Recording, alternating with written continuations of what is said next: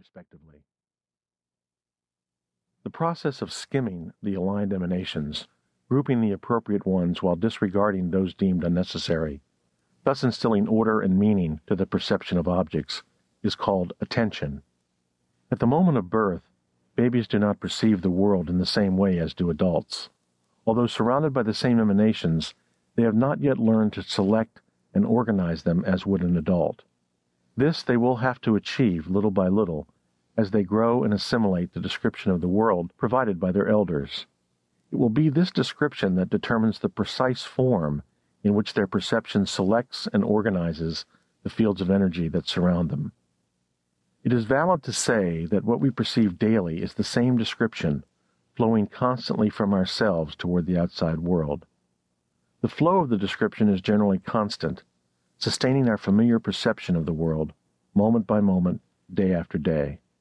If the flow is suspended, our perception of the world collapses, resulting in what is known in the writings of Castaneda as stopping the world.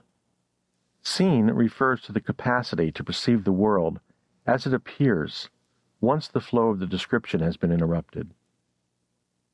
The internal dialogue is the mental conversation that we sustain constantly with ourselves, and is the most immediate expression of reality assimilated by everyone. We tell ourselves the world is such and so, and leave convinced that it is indeed thus. Naturally, all of that which happens as a consequence of the internal dialogue ceases the moment we are able to stop said dialogue. This is why Don Juan speaks of stopping the internal dialogue as the key that opens the door between the worlds. The ability to skim certain aligned emanations to agree with the terms of the description shared by the rest of humanity is called the first ring of power. At the same time, there exists a second ring of power that allows perception to occur outside the ordinary description. This the sorcerer uses to construct other worlds. Although everyone has this second ring, it functions only when the first ring is shut down, a thing that rarely occurs in the life of ordinary people. One way in which the first ring can be blocked is by performing actions foreign to our ordinary description of the world, what is known as not doing. Not doing interrupts the flow of the description, and this interruption in turn suspends the doing of the world of the known.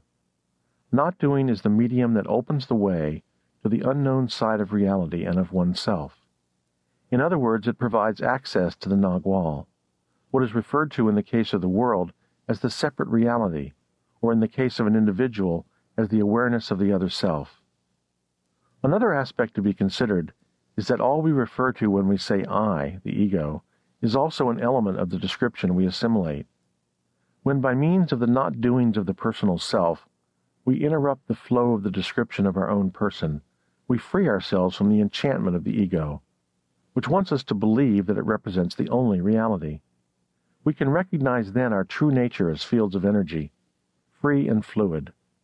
Starting from that moment, we can take on the task of reinventing ourselves in an intentional and voluntary fashion, able to respond in novel ways to new situations that each moment provides for us. One of the more all-encompassing aspects of the Don Juanist vision is the dual conception of reality expressed by the terms tonal and nagual. The tonal includes all that a human is, thinks, and does, all that we can think and talk about. Reason, thought, and the ordinary description of reality are the fortress of the tonal, the entire spectrum of the known. It is noteworthy that for an average person there exists only the known, so that all conscious experience is restricted within the confines of the tonal, which begins at birth and ends in death. The nagual, then, would be all that remaining outside the tonal. It is that about which it is not possible to think. Castaneda presents the tonal as an island upon which is passed the whole of life. No one knows anything about what lies beyond the borders of the island. The nagual would be all that space of unfathomable mystery surrounding it. Although ultimately everything occurs in the nagual, which is all-encompassing, the task of the tonal is to endow the reality of the nagual, the universe of the eagle's emanations, with order and meaning which are not part of transcendental reality.